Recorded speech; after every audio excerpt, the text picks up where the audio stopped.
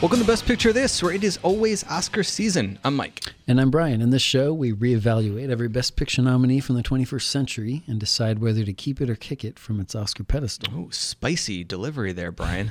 I like it. If you've been following along in the show, we are just about to kick off our miniseries on the films of 2006, but since the Academy just released its nominations for Best Picture from last year, 2021, we decided to take a little detour to talk about some new movies instead for a change. So, in 2021, the nominees for Best Picture are Don't Look Up, Belfast, Coda, Drive My Car, King Richard, Licorice Pizza, The Power of the Dog, Nightmare Alley, West Side Story, and today's movie, Dune, directed by Denis Villeneuve. Here's the trailer.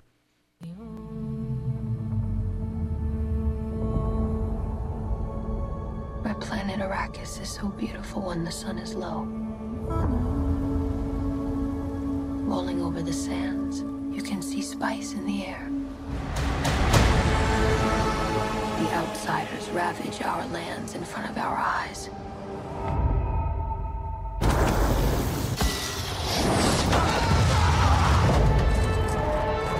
Their cruelty to my people is all I've known.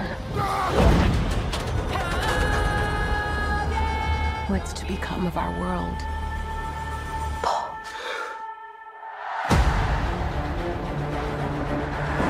A boy. Hey, Duncan, can I trust you with something? Yes, always. You know that. I've been having dreams about a girl on Arrakis. I don't know what it means. Dreams make good stories.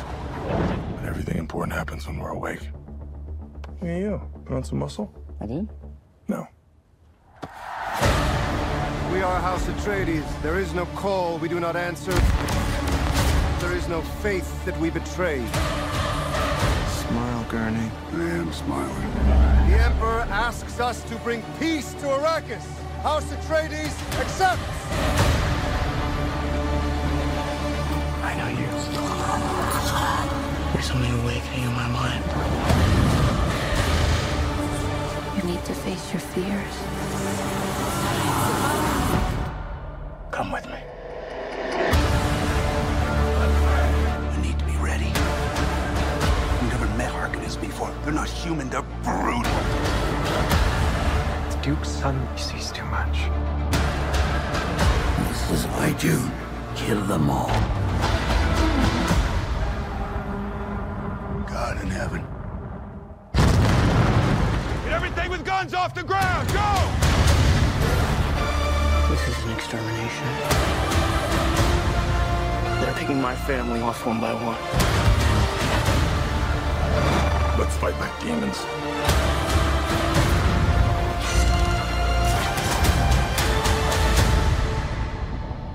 Dad, what if I'm not the future of House Atreides? A great man doesn't seek to lead. He's called to it. But if your answer is no, you'll still be the only thing I ever needed you to be. My son. If anything happens, will you protect Paul? With my life.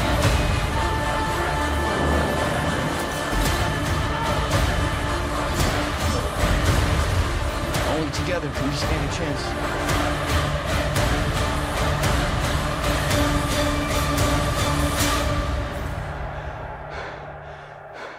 It's time.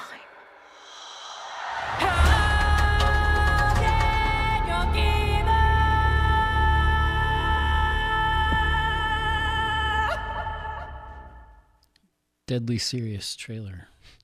Deadly serious movie. Is there any lightness? Jason Momoa, I guess, joking around with Timothée Chalamet a little bit. That's a real chip-in of a joke, right? It kind of comes out of nowhere. I think they did that just for the trailer. Any of the, a lot of the interaction between there, it feels a little bit like they're trying to break up the seriousness a little bit. Have you ever read the book? No, I was going to ask you the same. I have not read the book either, so I feel a little bit like an outsider, entering into this world. I don't know, like, I didn't even bother to try to keep all the tribal names straight or there anything. Are a lot. It's a lot to keep track. It's a very complicated book, complicated movie. But So, a little rundown. Dune was nominated for 10 Academy Awards. We don't know which one they won yet, as we're recording this in February of 2022. Visual effects, I'm sure. Yep, there's a lot of visuals, a lot of technical ones, sound visuals, production design, which is pretty awesome. Mm-hmm. Hans Zimmer was nominated for his 11th Oscar, or he received his 11th nomination. He only won one time. I'm a big fan of the music. The music for is this great. movie. He won for The Lion King, Disney's The Lion King in 1995. Wow. Okay. But he's been nominated so many times other than that. Editing, Best Picture, makeup, design, cinematography, Greig Fraser. I'm not sure how to pronounce Greig, but Greig, Greg Fraser. And then adapted screenplay. This was also one of the AFI's top 10 movies of the year. It was Peter Travers' number 8. It was made for $165 million. Box office was 400, but all these box offices in the past couple of years have a little asterisk because of the streaming component is quite a bit more dramatic. It was released in theaters in the United States, and then it started streaming in October 2021. So less than a week after its domestic release, though, Dune Part 2 was confirmed. They were just kind of give it a week, make sure it's going to make a lot of money. Yeah. A little bit of background also. Alejandro Jodorowsky acquired the rights in the 1970s to make a 14-hour adaptation. It fell through. But that was his efforts were turned into a documentary in 2013, the making of this movie that didn't actually come about. David Lynch made Dune in 1984. Did you ever see that? I saw it just recently, a couple of weeks really? ago. I was wanting to go back and watch it, but I never got to it. It's a 3-hour movie, poorly received. He also didn't like it, but what did you think of it? The 1984 Dune. Man, there's a lot to get into with Lynch's version, and it's my least favorite David Lynch movie, Really? and it sounds like it's his also. The special effects are very wacky and 80s-ish, but I don't really care so much about that. What's sort of the weirdest about his iteration, if you want to call it that, of this story is because it's so dense, he uses these shortcuts to try to keep the audience caught up.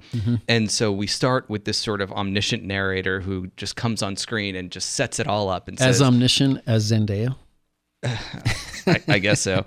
And she says, here's what's going on. And she kind of lays it all out. And she'll pop up again throughout the movie, every now and then to kind of catch you up. But even worse than that, our characters' thoughts are narrated. So the characters, you'll just get a little inside glimpse in their head. Somebody will think something like, he's acting weird. I wonder if he's thinking of betraying me. Stuff like that. It's questionable. Well, he didn't really like it too much. No, it does have some kind of interesting horror touches, though, which I appreciated because that gives, you can see a signature on it a little bit. Yeah.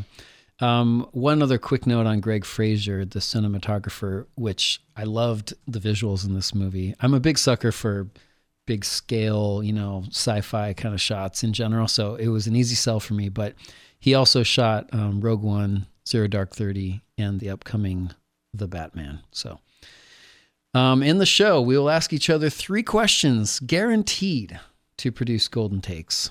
We will talk a little trivia, and then would you keep it or kick it? We haven't done a top 5 versus top whatever the number here. I'm not sure we're going to be able to do that for this. Not this one too much. We'll figure out something to say at the end. We'll see if you like it or not. Yeah. So question number 1. Okay, so as you said, this story is incredibly dense, and there's a ton of lore, characters, worlds. There's a lot of made-up words.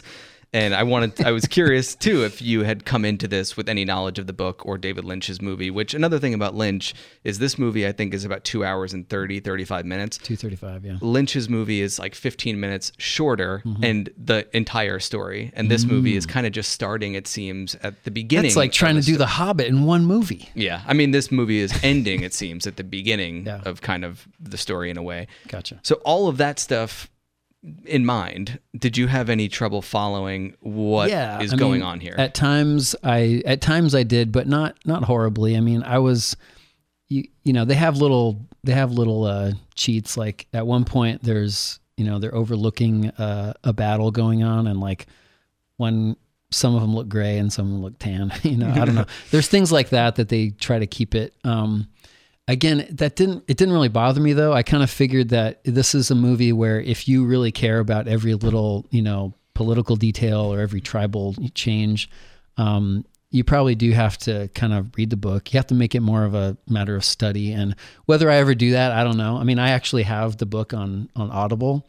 And I started listening to it one time, and I was like, this is something I should probably read and not just listen to, because it's a little too much. But you need to get your highlighter out. Yeah, no kidding. You got to cross-reference and stuff. Like, have one of those boards on your wall where you connect everything with red string, you know? Uh-huh. So this was my first exposure to it also, because I saw it before David Lynch's version. And kind of like you, I got the big stuff. You know, I understood this lore about the One, that there's a betrayal, that there are different planets that we call houses. I get all that, the importance of spice in this universe. But there are some things here that were confusing to me. Like, even after the movie ended and I'm leaving the theater, I realized that I wasn't 100% sure if Stellan Skarsgård's character was the Emperor or if he was just another leader of a planet. And I think it's because he's kind of the only one who has what seem to be superpowers in this. You know, he kind of floats, which I think is actually what he's wearing. I love the horror visuals of his whole character. Again, how he fit in with the Emperor and the House of Atreides. Yeah. I guess I was a little foggy on that too, which it didn't really bother me though. I don't know. I'm willing to, we all have our favorite genres that we're willing to forgive certain things. I'm not so willing to forgive, you know, some silly humor. A lot of times it just gets boring to me. A lot of hand-to-hand combat I get bored with. With a lot of sci-fi though, I'm willing to kind of say, you know what, I'll let them have their political fun. But sometimes I felt the same way with Lord of the Rings too. Like occasionally I'm like, who are they allied with? Yeah. You know? Oh, well, let's just keep watching the action. Yeah, no, I could see that, because you can you can sort of follow I don't know. There's like there's an emotion tied to the dramatic arcs, and you can just kind of follow that. Oh, so now this is important. I guess I'll just invest in this scene. But I do think it is a little bit of a problem that, especially if this is only half of the story, which, by the way, it would have been really weird if they didn't make a second part of this. Yeah. So I'm glad that got greenlit. But if this is only one part of it, the idea being that Villeneuve is stretching it out, you know, using more time so that we do understand, it seems a little odd that you would come out not really feeling like you do understand exactly what is going on in this universe. I think it's really hard for people who are really passionate about Dune, which a lot of the filmmakers were. You know, they decided to go with this project as opposed to others because of Dune. It's sort of like someone who is really into Star Wars making a Star Wars movie, and a little harder for them to bring in all the non-Star Wars fans. And I don't know if they even care that much about bringing in all the people who, you know, dismissed Dune from the beginning.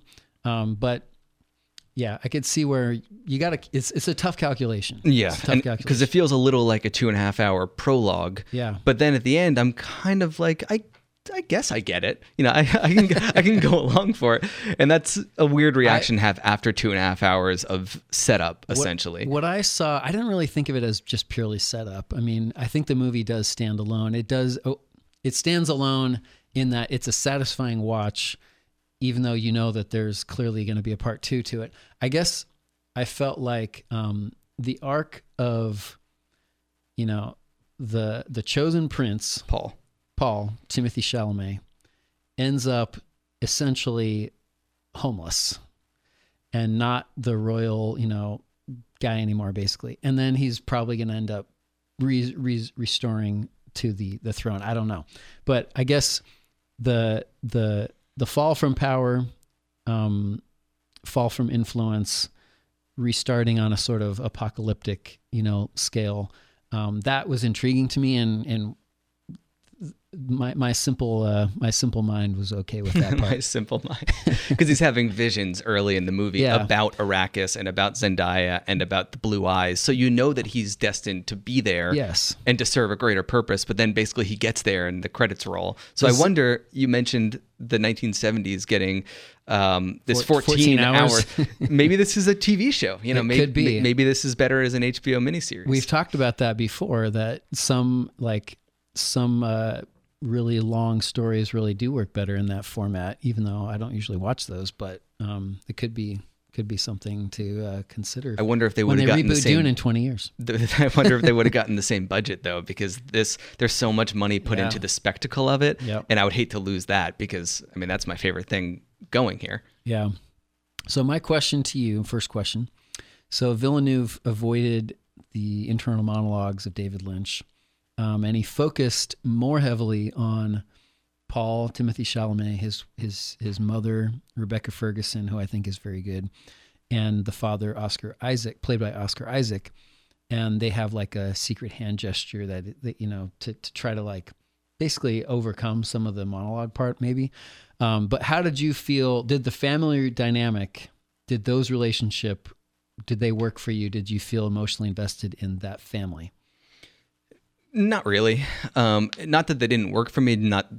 It's more that I just wasn't emotionally invested, you know, in Oscar Isaac. And this is a spoiler show. Again, we should say, because this is a new movie. So I think we need to clarify that even more. If you haven't seen Dune, push pause and go see it, because we're going to talk about some stuff that happens right now.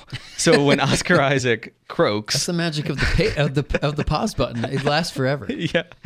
When he gets killed, I didn't really care. But I did like that in this movie, he's given that moment to actually be a good father, which you don't see a whole lot in movies about the chosen one. Yeah. Where he basically says, you're supposed to be the leader here, but if you don't want to be the leader, like that's your business. I'm not going to force you to do something you don't want to do. That scene I thought was very powerful. Probably, you know, the most emotionally engaging part of the movie. And when he died, I don't know, it felt a little hokey, like the cyanide gas shows up and like everybody dies instantly. It felt a little, and his expression, I don't know, that was a little bit not carried out as well as I would have liked. But I do like the mother character though, yeah, and the role that these sort of witches play. Me too. I loved that part, and so I guess it between father and son is a little short-lived, but the relationship between mother and son, that's really what the heart of the movie is all about. And they seem to be the real power here. They're the ones who are the most powerful, but also they're kind of in the background. You know, Oscar Isaac is like this space king, but the mother is the one who can control anybody's mind just by talking. She got a bigger role in this movie than the book suggests. I also read about. Question 2. Okay, so who did Sandworms better? You tell me. This, Tremors, or Beetlejuice? I haven't seen Tremors or Beetlejuice. Wow. Mark Gilliland, our illustrious producer, just shot up. His head just popped up.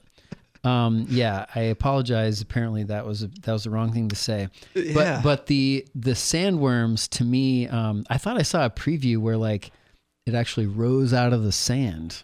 And I guess, I don't know if I missed that. Maybe I fell asleep or something. But I thought mostly what you saw was like the mouth swallowing people, like Jabba the Hutt's, counterpart in the sand in Return of the Jedi. Yeah. But yeah, wow. The sandworms were, it was fine. So Beetlejuice, you're saying? Sure, yeah. I love Beetlejuice. Well, in the second Dune, I think we're going to see a lot more of the worms. And if you want to see more worms, watch the David Lynch version because there's some worm riding going on. Paul rides some worms. I'm just going to give you a little spoiler. Excellent. You can spoil a 1984 David Lynch movie all day long. Okay. Okay, so my question number 2 is Villeneuve didn't like the fact that this was on streaming. Yeah, I understand that. He said, quote, "My team and I devoted more than 3 years of our lives to make it a unique big screen experience. Our movie's image and sound were meticulously designed to be seen in theaters," unquote. Still, even half in my van, which I watched the first half on little screen in my van with good sound. That kills me. And then I watched the other half when I got home on the Macmillan big screen, which is at least 40 inches. Okay. My question is, can cinema survive without jolts from movies like Dune? Can cinema survive without jolts from movies like Dune? Can I think that movie cinema will theaters- always survive. Can movie theaters survive without jolts from movies like Dune? Yes, I think so. I think it's going to change because people, it's just like with work right now, the pandemic kind of taught a lot of companies that, we can do this remotely. Like not everyone has to come into a brick and mortar. And I think people Which a lot of us knew from the beginning. Everyone knew from the beginning. but I think it's the same thing with movies in a way. People are realizing that they like watching movies at home. There's a certain, comfort there and it's cheaper. But you lose a lot. In movies like this, you lose a lot of the spectacle. You lose the great sound. I don't know what you're talking about. You lose the massive screen. And he's right. I mean, they devoted a lot of time and money into making this a movie that looks good and works on a big, big screen. But then other than that, just if you think of like horror movies or comedies, it works the same way. Being in that audience dynamic gives you something that you don't get when you're at home. The shared experience is, I guess that's really the question that we're going to be asking ourselves for the next, say, decade or so as things continue to shift, is that shared experience and the immediacy of, I'm watching this for the first weekend like everybody else, how much is that worth to people? And when you have it streamable on the first weekend or shortly thereafter, you do lose that motivation to go to the movie. I guess, that's obvious. That's what the argument is about. But I think it's going to keep changing, but I don't think that the desire to see a movie in theater is just going to evaporate. I mean, because even taking away the shared experience, I'm one to go to the theater for a matinee on a weekday if I take a day off or something, and I'm in there by myself. Yeah. But there's just something about I'm not looking at my phone if I'm in the movie theater. The dogs aren't barking. Like all Those I'm doing dogs. is focusing on the film, and that's a better way to watch a movie. Well, I have to say that a friend on Facebook commented that she watched this movie on IMAX. I was very jealous considering my movie screen in my van. In your van. Question 3. All right, so Villeneuve has now made Dune, Blade Runner 2049, Arrival, and I'll even throw Enemy, the Jake Gyllenhaal movie, in there to a certain extent. So with that set in mind, is he officially this generation's sci-fi maestro? That's a very good question. I think that the sci-fi that he's doing is pretty dynamic. I did see someone comparing him to Christopher Nolan, with Interstellar, and I have not seen Tenet yet, but Inception, Interstellar kind of have sort of a vibe like that. I don't remember if there's no space in Inception, is there? I don't think so. But it's There's still everything sci-fi-ish, right? Yeah. But yeah, he definitely sets himself up at this point. I'm going to bring in one of my trivia points here. So Villeneuve has made, this is basically, there's 3 phases of his career. The first was 4 low budget movies that I won't mention because I don't really know anything about them. But phase 2 was Prisoners. That was his first movie with a budget of in the $40 million range. He had basically $5 million budget for like the first 4 movies. Then he had Prisoners, Sicario, and Arrival in the $40 million range. Prisoners and Sicario, tough watches. I'm going to watch them again. But Arrival was like in the $40 million range. That seemed to kind of set the stage for moving on to phase 3, which was Blade Runner. That had a budget of 185. Dune is 165. We're about to see now the third movie of phase 3 in a year or two, which is going to be Dune Part 2, which is also going to have a huge budget, probably in the 165 plus range. Yep. So it does make me wonder, like you're saying, this guy is it, for these blockbuster sci-fi movies.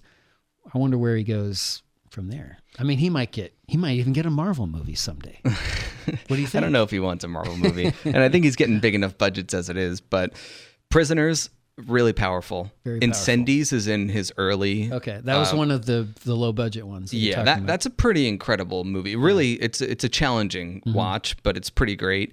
And I love Arrival, and that Me too. that 45, Wow. 47 million. We agreed on a movie. That's Yeah, great. and that budget is like enough to make it look It beautiful, but it's like not huge. And then in these recent two, Blade Runner and this movie, the spectacle is bigger. Everything is bigger. Yeah.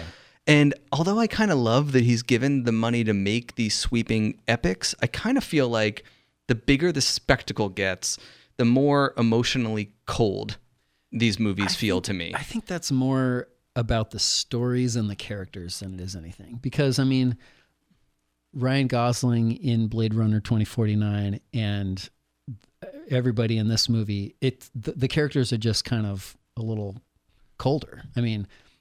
But is that because we're focusing more on the world building than we are so. on I don't think so. I don't think you can blame the big world building, I think, yeah, I don't think it does. But I just saw today an article on IndieWire, Francis Ford Coppola. He's a bit cranky. You know? Yeah. He's become a Marvel hater, just like Scorsese. He called Marvel movies despicable. I mean, come on. People are having fun at the movies. So Francis Ford Coppola said Dune and what is the other one? No Time to Die. No Time to Die. Mm-hmm. He says both of those, it's basically like the big blockbuster, big budget movies. You could just splice one scene from one and put it into the other one and it's all the same. Yeah. And it's really a shame because they're basically, these big budgets are ruining these Denis Villeneuves of the world. Mm-hmm. Do you agree? Are you as cranky as Francis Ford Coppola? No, but I don't think that we should be surprised that these old guys who have dedicated their life to making movies and came up in the 70s are annoyed that Marvel has taken over the world. And, you know, it's like they release 6 movies a year and they all kind of look the same. Now, grouping Dune together with No Time to Die, I'm guessing he hasn't seen either of them because these are two of... One, the better big budget movies, but two, I think the most identity, the most separate identity compared to the other big budget movies that come out per year. I mean, you can't, they're not the same, James Bond and Dune in any way. But I get what he's saying. But I kind of am not interested in going down the like. Let's all hate Francis Ford Coppola now because everyone went through that with Scorsese for a while. And it just creates this sort of divide where it's, you know, we sort of operate under this delusion that there's not enough room for both. Yeah. Like you can have big budget fun movies and artsy, you know, micro budget. I like to think that there's room for all of it. My third question is from Kevin Mayer of The Times. He gave this movie 2 out of 5 stars, stating that every frame is spectacular, but yet Dune is also kind of boring. Do you agree? Yep. Oh, come on. Yeah, I agree. I mean, I would give it a higher score than him. I did like this movie a lot. Did you do your Letterboxd on this? Or what? Yeah, I gave it a 3.5 on Letterboxd. I think that there is a lot to like in this movie, but I got a quote from Peter Rainer that I feel like sums up my experience. Where's Peter Rainer again? Let me see. You've heard this Peter name Rainer. before. He's from the Christian Science Monitor. Oh. He says, "I admire any director who is able to create a self-contained world on such a scale, but this is an epic for the eye, not the heart." That's a positive review, and I think that aligns with my feelings on it. That I'm able to look at the eye spectacle and appreciate it and say, "This is very cool," but I don't leave the theater feeling any deep feelings or feeling compelled to tell people that they need to see this. Well, it's interesting because there have been movies that I have said, no, that can't make my top 5 because it didn't hit me in the gut, you know?